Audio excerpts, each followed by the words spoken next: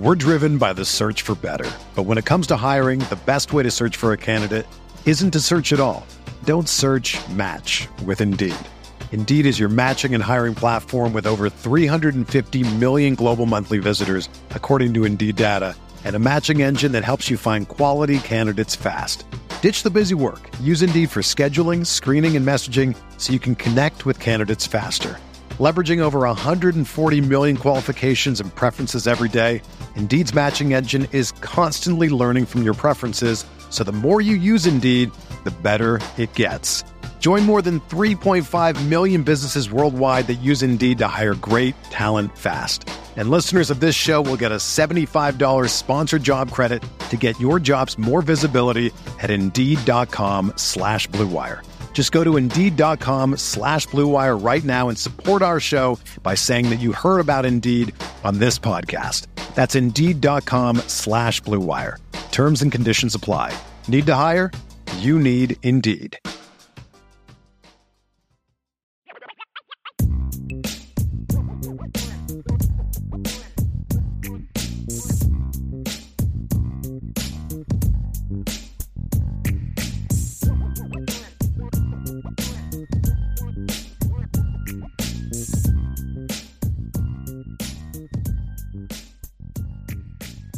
Welcome in, everybody, to the CFB Nation All-America podcast. My name is Bill Trocchi, senior editor at sportingnews.com, alongside Bill Bender, our lead college football writer at sportingnews.com.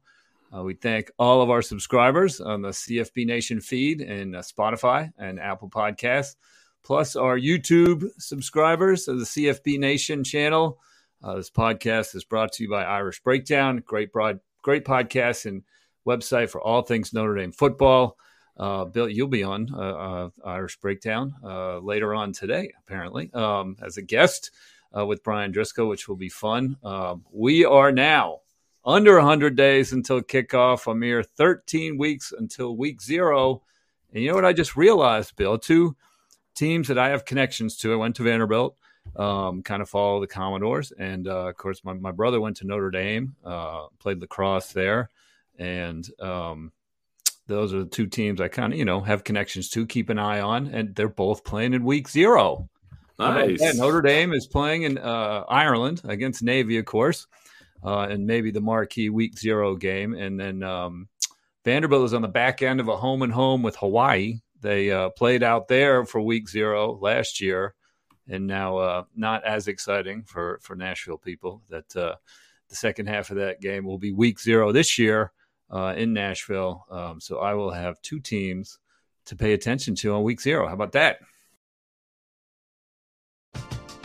We're driven by the search for better. But when it comes to hiring, the best way to search for a candidate isn't to search at all. Don't search, match with Indeed. Indeed is your matching and hiring platform with over 350 million global monthly visitors, according to Indeed data, and a matching engine that helps you find quality candidates fast. Ditch the busy work. Use Indeed for scheduling, screening, and messaging so you can connect with candidates faster. Leveraging over 140 million qualifications and preferences every day, Indeed's matching engine is constantly learning from your preferences, so the more you use Indeed, the better it gets. Join more than 3.5 million businesses worldwide that use Indeed to hire great talent fast. And listeners of this show will get a $75 sponsored job credit to get your jobs more visibility at Indeed.com/Blue Wire. Just go to Indeed.com/Blue Wire right now and support our show by saying that you heard about Indeed on this podcast. That's Indeed.com/Blue Wire. Terms and conditions apply. Need to hire? You need Indeed. This is the story of the one. As head of maintenance at a concert hall, he knows the show must always go on. That's why he works behind the scenes, ensuring every light is working, the HVAC is humming, and his facility shines. With Grainger's supplies and solutions for every challenge he faces, plus 24/7 customer support, his venue never misses a beat. Call quickgrainger.com or just stop by. Grainger, for the ones who get it done. Yeah, and your brother should be hyped that Notre Dame made the lacrosse Final Four. The Kavanaugh brothers carried them in, and as you know, I've got into that sport a little bit. So the ACC, I mean, there should be ACC chants across all these lacrosse campuses the way they're dominating that tournament. Yeah, there's no doubt. He's very excited about that. They've come close to national championships here and there, never quite broken through.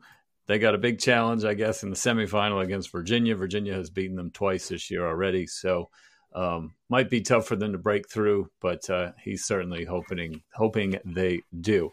So today we're going to talk a little UConn and the talk that Brett Yormark wants to get them into the Big 12. We're going to talk a little bit about Michigan's latest messiness. The M for Michigan could stand for mess.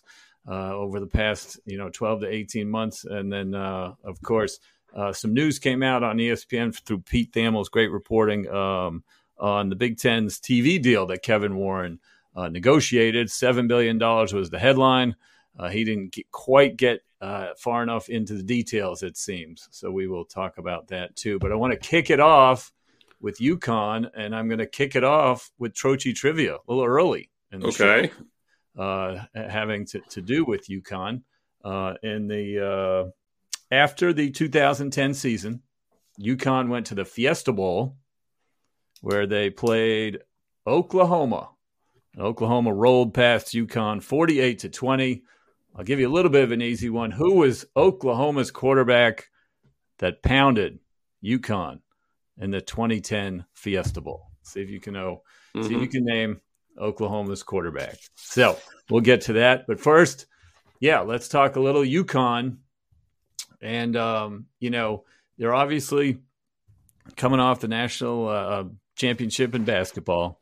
Everything seems well. There was lots of stories about how the Big East took a chance 10 years ago, starting a league with no football revenue and, a bunch of like schools. And, there's 11 schools in that conference right now. They've done very, very well basketball-wise. The Fox contract ended up, propelling the league forward a little bit. And UConn is on top of the world. They had a dominant run through the NCAA tournament.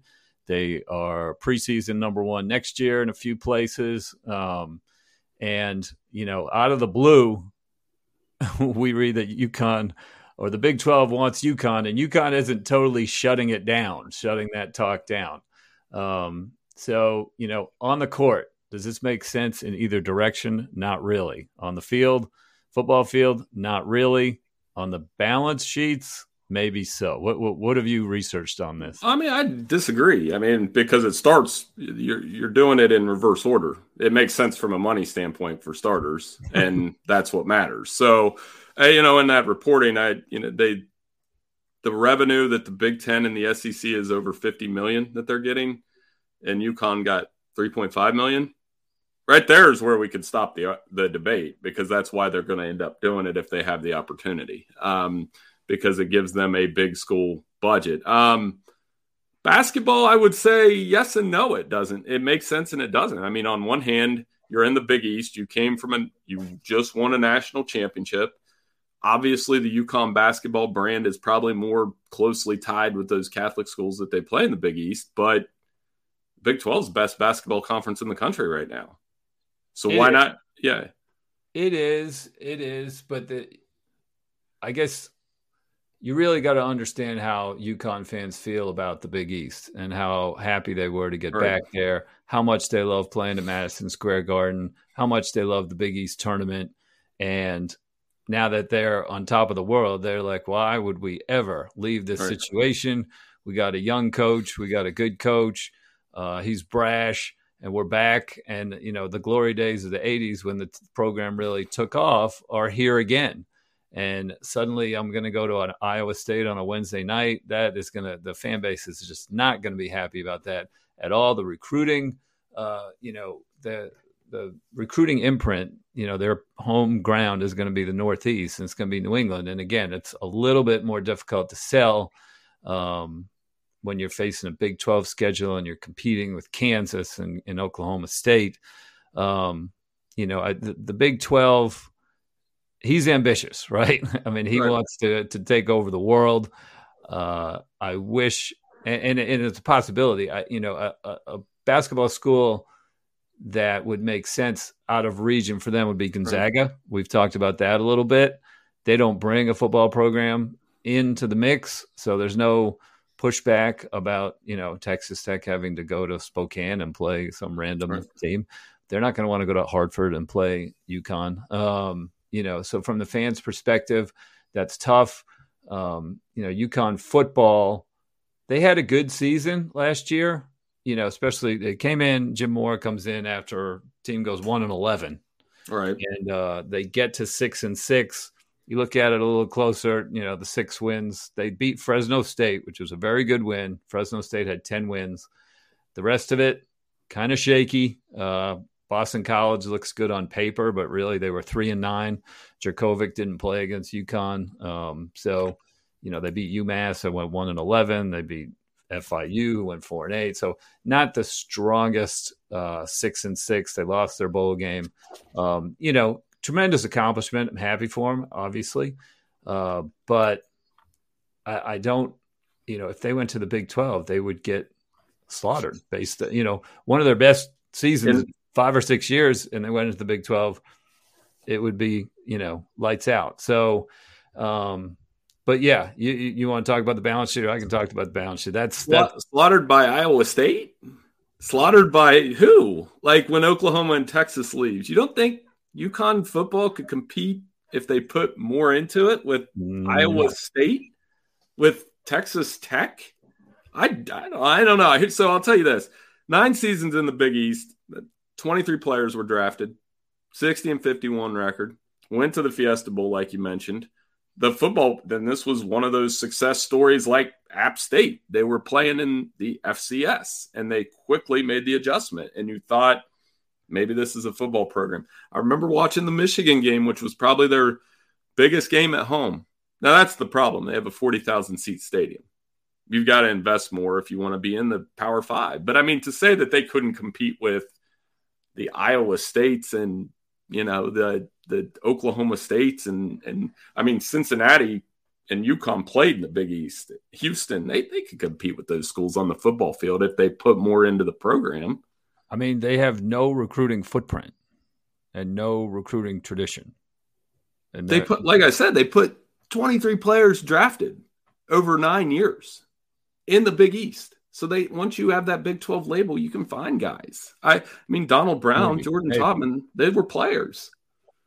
Maybe. So I think it comes down to the money. So maybe the meet you in the middle is maybe they try to be a football only member.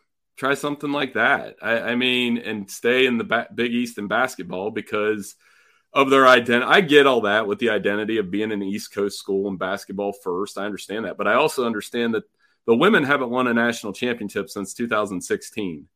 And women's basketball is no longer UConn and everybody else.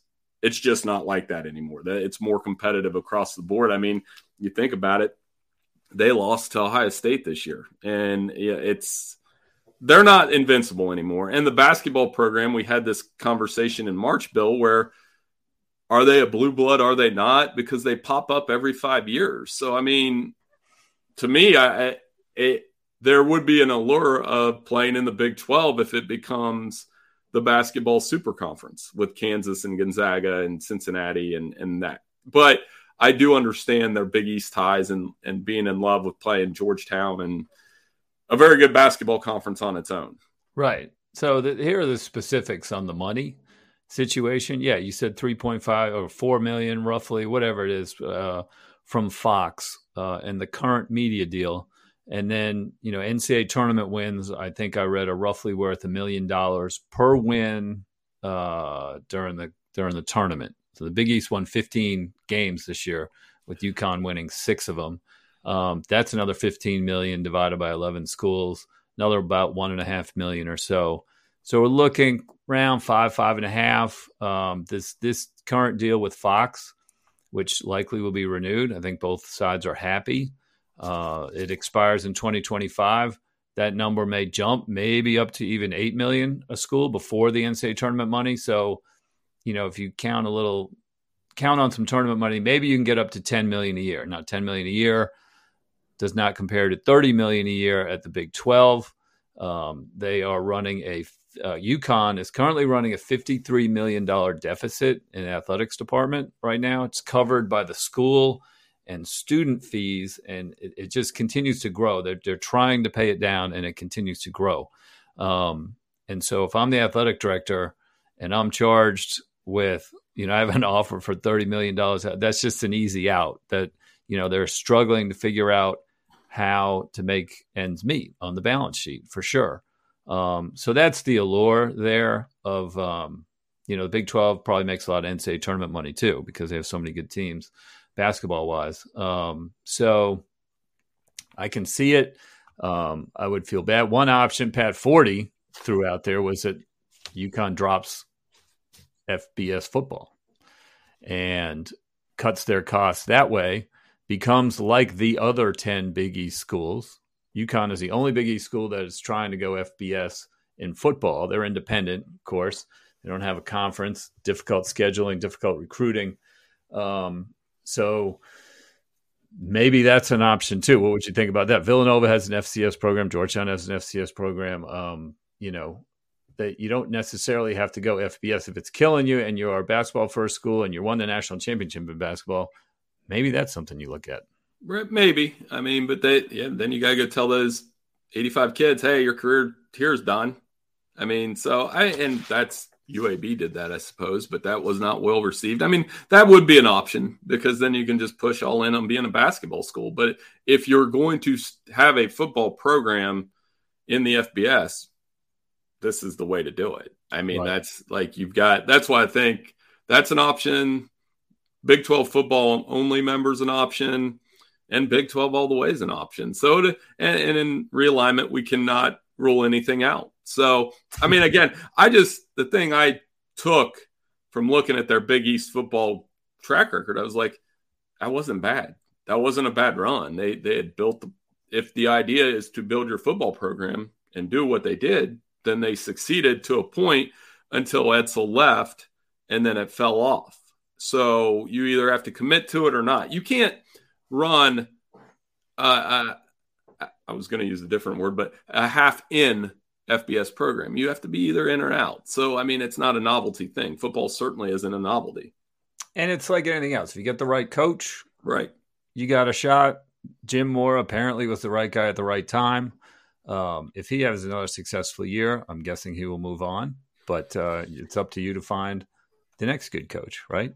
So, and then you can keep it going. So, yeah, I mean, it is viable. I don't know how much value UConn brings to the Big 12, not football-wise, basketball certainly, and then getting, his global conquering mission of going coast to coast for the Big 12 would accomplish that as well. So anyway, all right, Trocchi trivia answer before we move on to our next segment.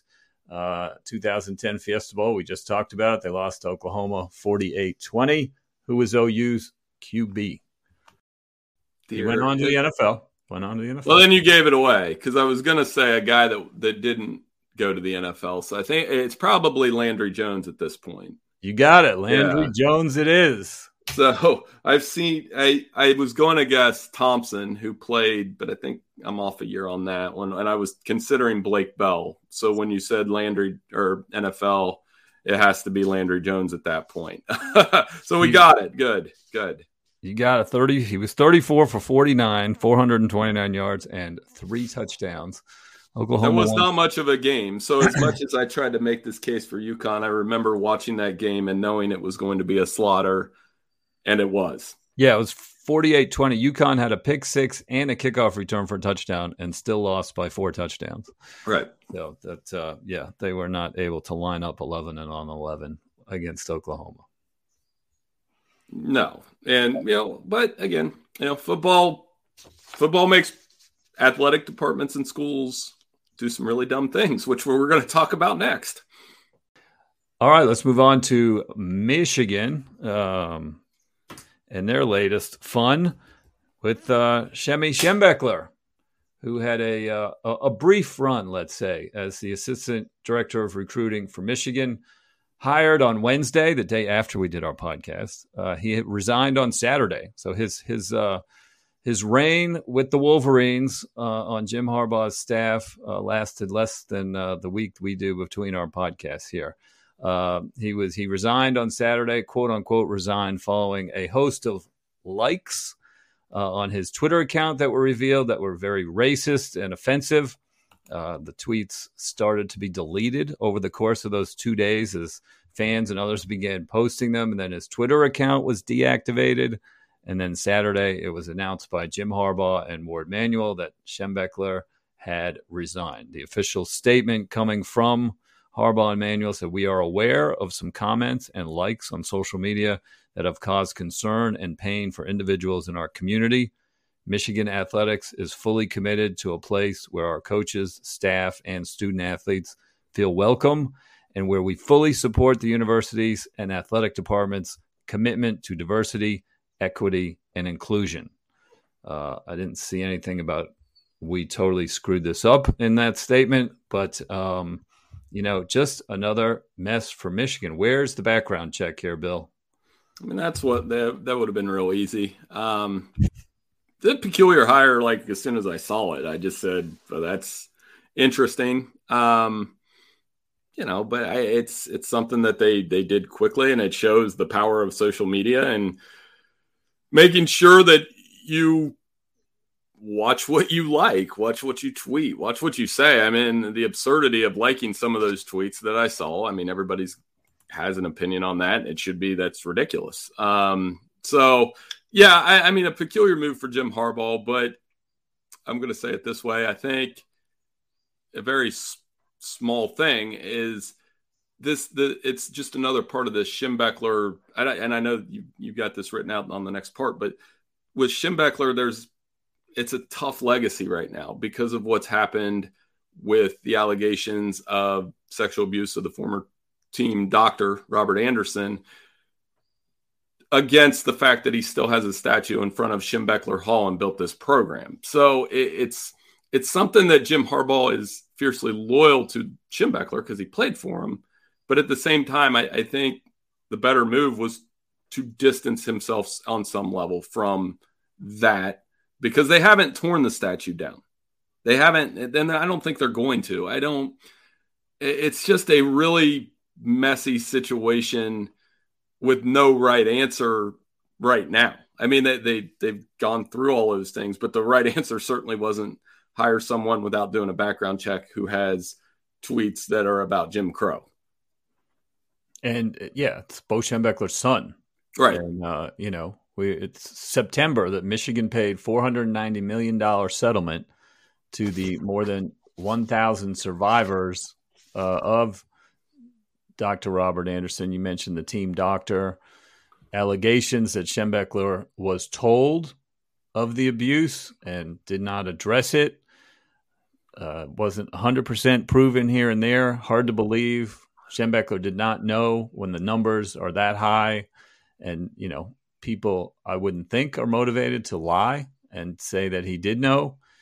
He's not around, obviously, to defend himself. But, hiring his son, who does not have a career in college football, just very, very curious. And, just this pattern of weirdness at Michigan over the last 12 to 18 months. I mean, a hockey coach was fired for a toxic culture that included mistreatment of women, and then was welcomed back post-firing to attend hockey games and watch his former players. He was interviewed on the Big Ten Network during a game after he was fired. Defensive tackle Mazzie Smith was charged with a gun felony in October, was not suspended. Harbaugh had that weird level 1 recruiting violation. He never totally got the bottom of it. Seemed trumped up in January. The offensive coordinator, Matt Weiss, was fired in January for, quote, computer access crimes. And then it wasn't this season, but last season, the basketball coach threw a punch at another coach, right?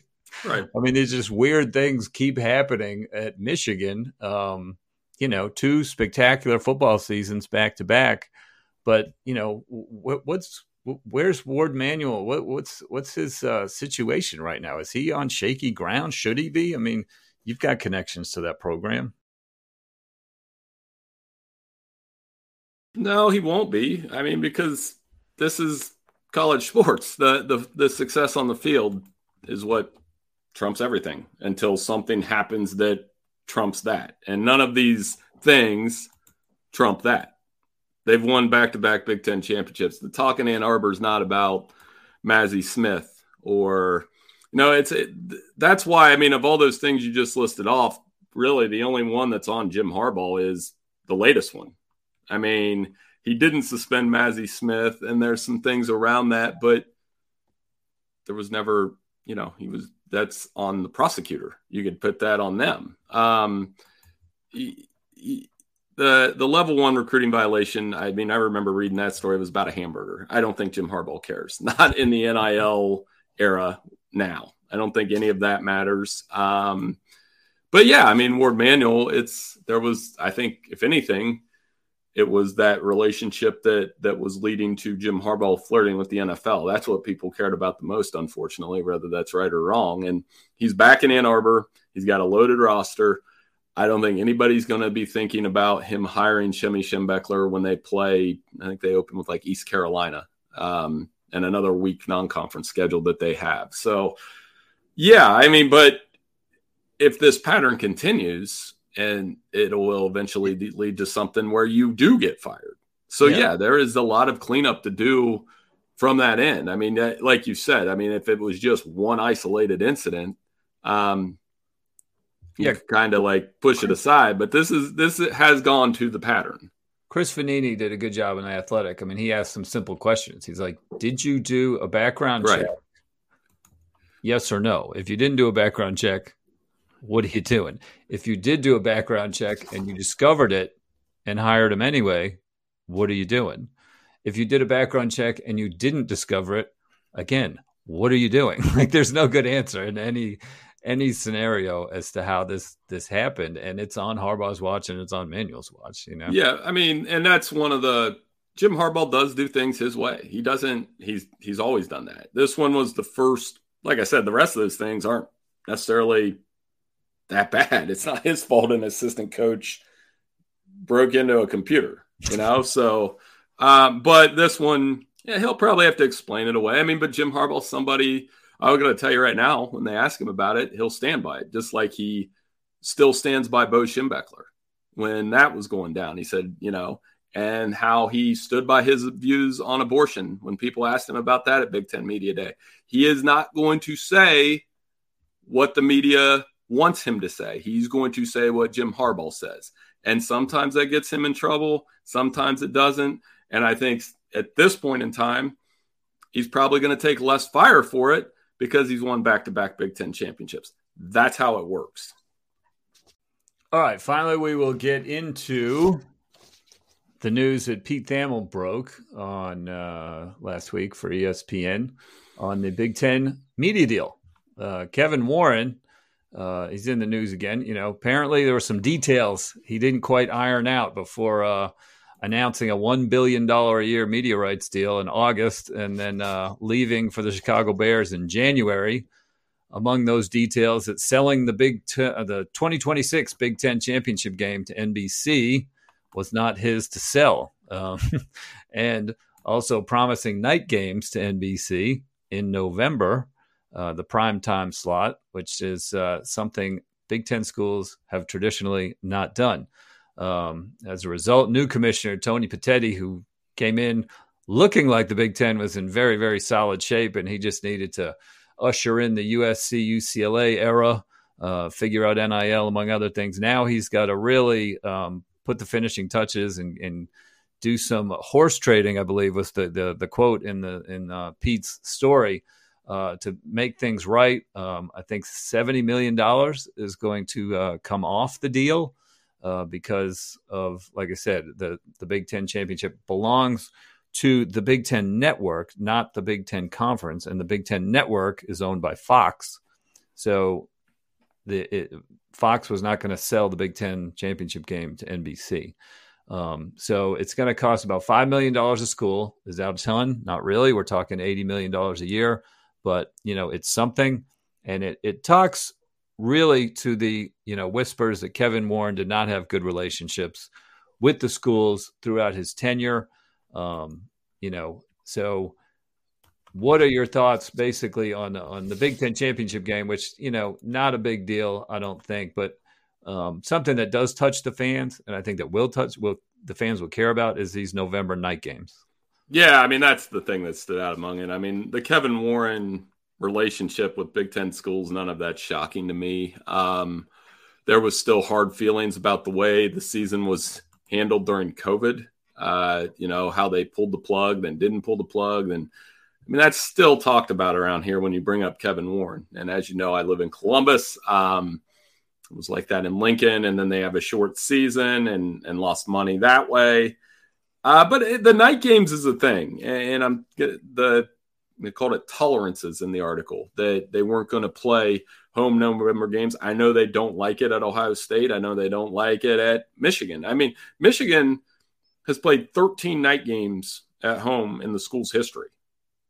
So, I mean, it was a thing when they did it at 2011. Ohio State's played 27 night games at home, and I think the first one was in the 90s. And some of the reason for this, like I talked to SEC and ACC school people about this, and they act like, well, what's the big deal? I'll say, well, I'll tell you what the big deal is. One, it's a little bit colder up here in November.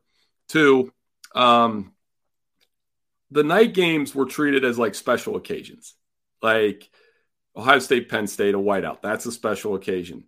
Ohio State, Michigan State on November 11th, not a special occasion. Ohio State playing Toledo in a night game.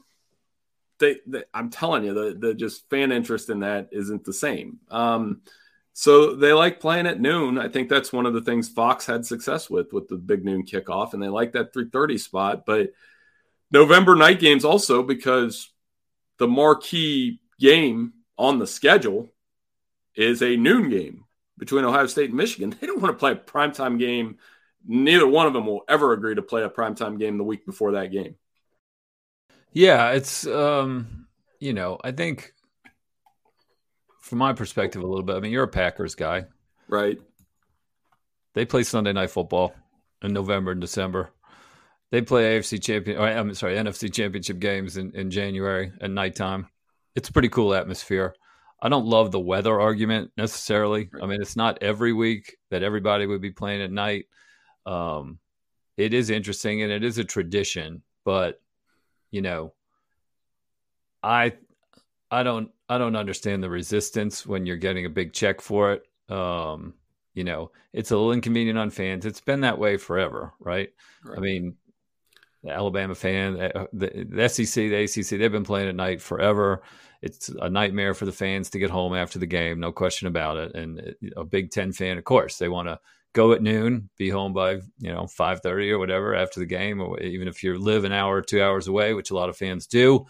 But I don't know. I just think the money justifies having a night game. I don't think the weather is that much of an issue. I mean, it's cold at noon, it's cold at night for these guys. So, as a college football fan, I'm a little excited about having, potentially more exciting night games. This year, Penn State and Michigan State have agreed to play on Black Friday night. Right. I don't remember a Black Friday night game that would draw my interest.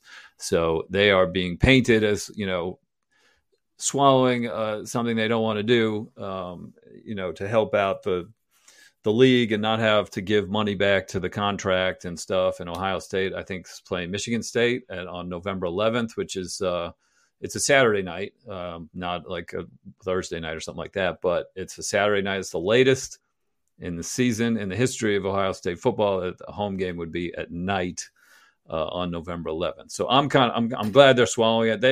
They can grumble, but I think it's good for the league. I think it's good for college football. I mean, yeah. Again, well, we've disagreed twice. But you don't live up here. Big Ten fans, we don't like it.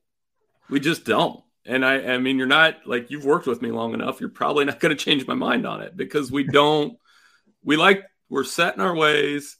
I bet if you talk to a lot of Ohio State fans, they're not going to be excited about going to see Michigan State on November 11th at 8 when they could watch that game at noon. I'm just telling you, that's like our brains are wired a little bit differently. I bet you if you ask 10 Big Ten fans, what's the ideal spot for a Big Ten game? 7 of them will say noon. 6 at least. 2 will say I'd say 60. I'm going to do that poll. I'm going to go because my boys got practice tonight. I'm going to ask all these Ohio State fans at practice, say, best one. I'll get you 20. And most will say noon or 3:30. They treat the night games are inconvenient, especially. I mean, I get you on the weather, but again, I would challenge an Alabama fan. All right, come up here and play it in a 20-degree weather and tell me it doesn't feel different when that face mask is in your forearm. Maybe we'll get that. Maybe we'll get that. Maybe. Oh, we won't. We'll have a night game in Michigan with Alabama on the road. I can't wait till Iowa makes the playoff and, Ole Miss or whoever has to go up to Kinnick and, the weather's not a big deal. Yeah, okay. You tell me when that first face mask goes in the forearm that it's not a little bit different getting hit in the cold. So but November anymore, I mean, it's not as cold as it used to be in November up here, but I'm not getting into a global warming debate on this podcast. You sure? Yeah, I really don't want to get into that. You don't want to hear my weather theory right now. So it's the off season. Now's the time for it. Yeah. It's like the weather, the calendar in Ohio, at least. I feel like everything's been pushed. Like May is now April. So but that's my own theory. But anyway, I'll get you an answer by next week. I'll go pull 20 people at practice. Okay. And say, what's your ideal Big Ten viewing window? And I'm guaranteeing there'll be very few primetime votes. And that doesn't surprise me. I don't know, feel like you got to get over it. Big Ten fans, got to get over it. What is your ideal Patriots window for NFL? 4:00. There you go. It's not prime time. Nobody likes watching their team in prime time unless they're there. That's true. So one last thing. What's your view of Warren? And it's like, so the cancellation, uncancellation in 2020. He brought in USC and UCLA. That I don't think that's overly popular necessarily, even within the Big Ten. Maybe it is. I don't know. And then this $7 billion deal, which, that's going to obviously put the league in a great spot for a long time. But even then, there seems to be some holes in that. Yeah, complicated because, like I said, I don't hold anything on the COVID season against anybody because I remember pushing through that and being like, the whole country is living day to day. And I don't think so I'm not going to get into him pulling the season. I do know that some people hold that against him. I don't. I will say at the media days, he was the master of not answering a question. You would at the podium availability, it was long-winded and he never really gave true answers. I think USC and UCLA is too TBD from a financial standpoint. I think it's good because it shows where the game's going and at least they got ahead of it. And then with these TV contracts, it's also TBD. I'm not opposed. I am excited in some ways for Big Ten on NBC. I think they did add Josh Perry, and that's, by the way, one of the better up-and-coming analysts in the game. So that's good. Like you said, I'm probably just going to have to swallow it and reevaluate how we watch football, but that's everything, like the entire game. And Kevin Warren did some good, but he did it in a way that alienated the Ohio States, Nebraskas, Michigans, and you can't do that. You can't alienate. If you're a conference commissioner and you alienate your biggest brands, you're going to be in trouble. And he did that right off the bat. Right. Like Mike DeCourcy, our colleague, would argue they don't have to do what Ohio State and Michigan does. And I'm like, they kind of do. I mean, there's certain schools in the room that have more power than others. And it works like that in every conference. I would say the SEC is a little bit different, but not really. Do you think they're not going to do what Alabama, Florida, and the Georgias want to do? Of course, those guys are going to have more weight in the room. Right. So we'll see what Tony Pettetti's got. If he irons this thing out and then makes the transition with USC and UCLA smooth, then he will certainly be off to a good start. All right. Well, that's it for this week. We will wait your poll results eagerly for next week. Oh, yeah. See what Big Ten fans think, although I have a feeling we already know the answer to that. Thank you, everybody, for listening this week to the CFB Nation All-America podcast. Enjoy the rest of your day, and we will see you next week.